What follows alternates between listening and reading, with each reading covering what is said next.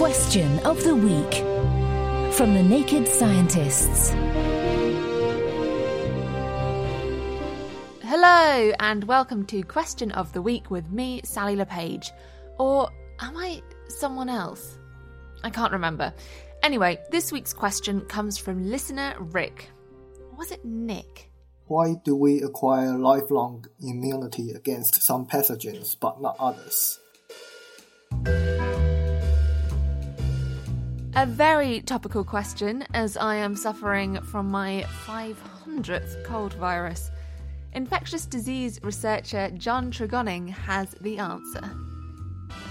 The simplest answer is that some pathogens change and others don't. Our immune system remembers what we have seen before and stops those pathogens infecting us again. Immune memory recognises molecules made by pathogens, mostly the ones on the outer surface that the pathogen uses to get into our cells. If these molecules change, then our immune system no longer recognises them, allowing the pathogen to infect us. Seems like the immune memory is just as bad at recognising people as me. If I've seen you before but you've now got a new haircut or are wearing a different pair of glasses, you might as well be a complete stranger. Different types of pathogen use different methods to change how they appear to our immune system. Some viruses, like influenza and the coronavirus that causes COVID-19, use a molecule called RNA to store their genetic information.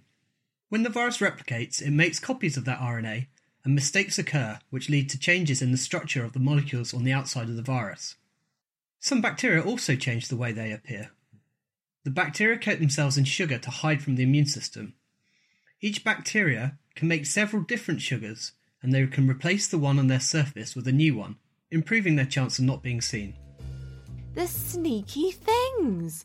It's almost like these bacteria don't want to be spotted by our immune systems. The pathogens to which we acquire lifelong immunity are more stable.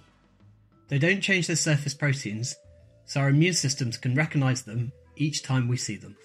So the next time you catch a cold, feel sorry for your immune system, which is having the very awkward experience of not recognising someone they've already met.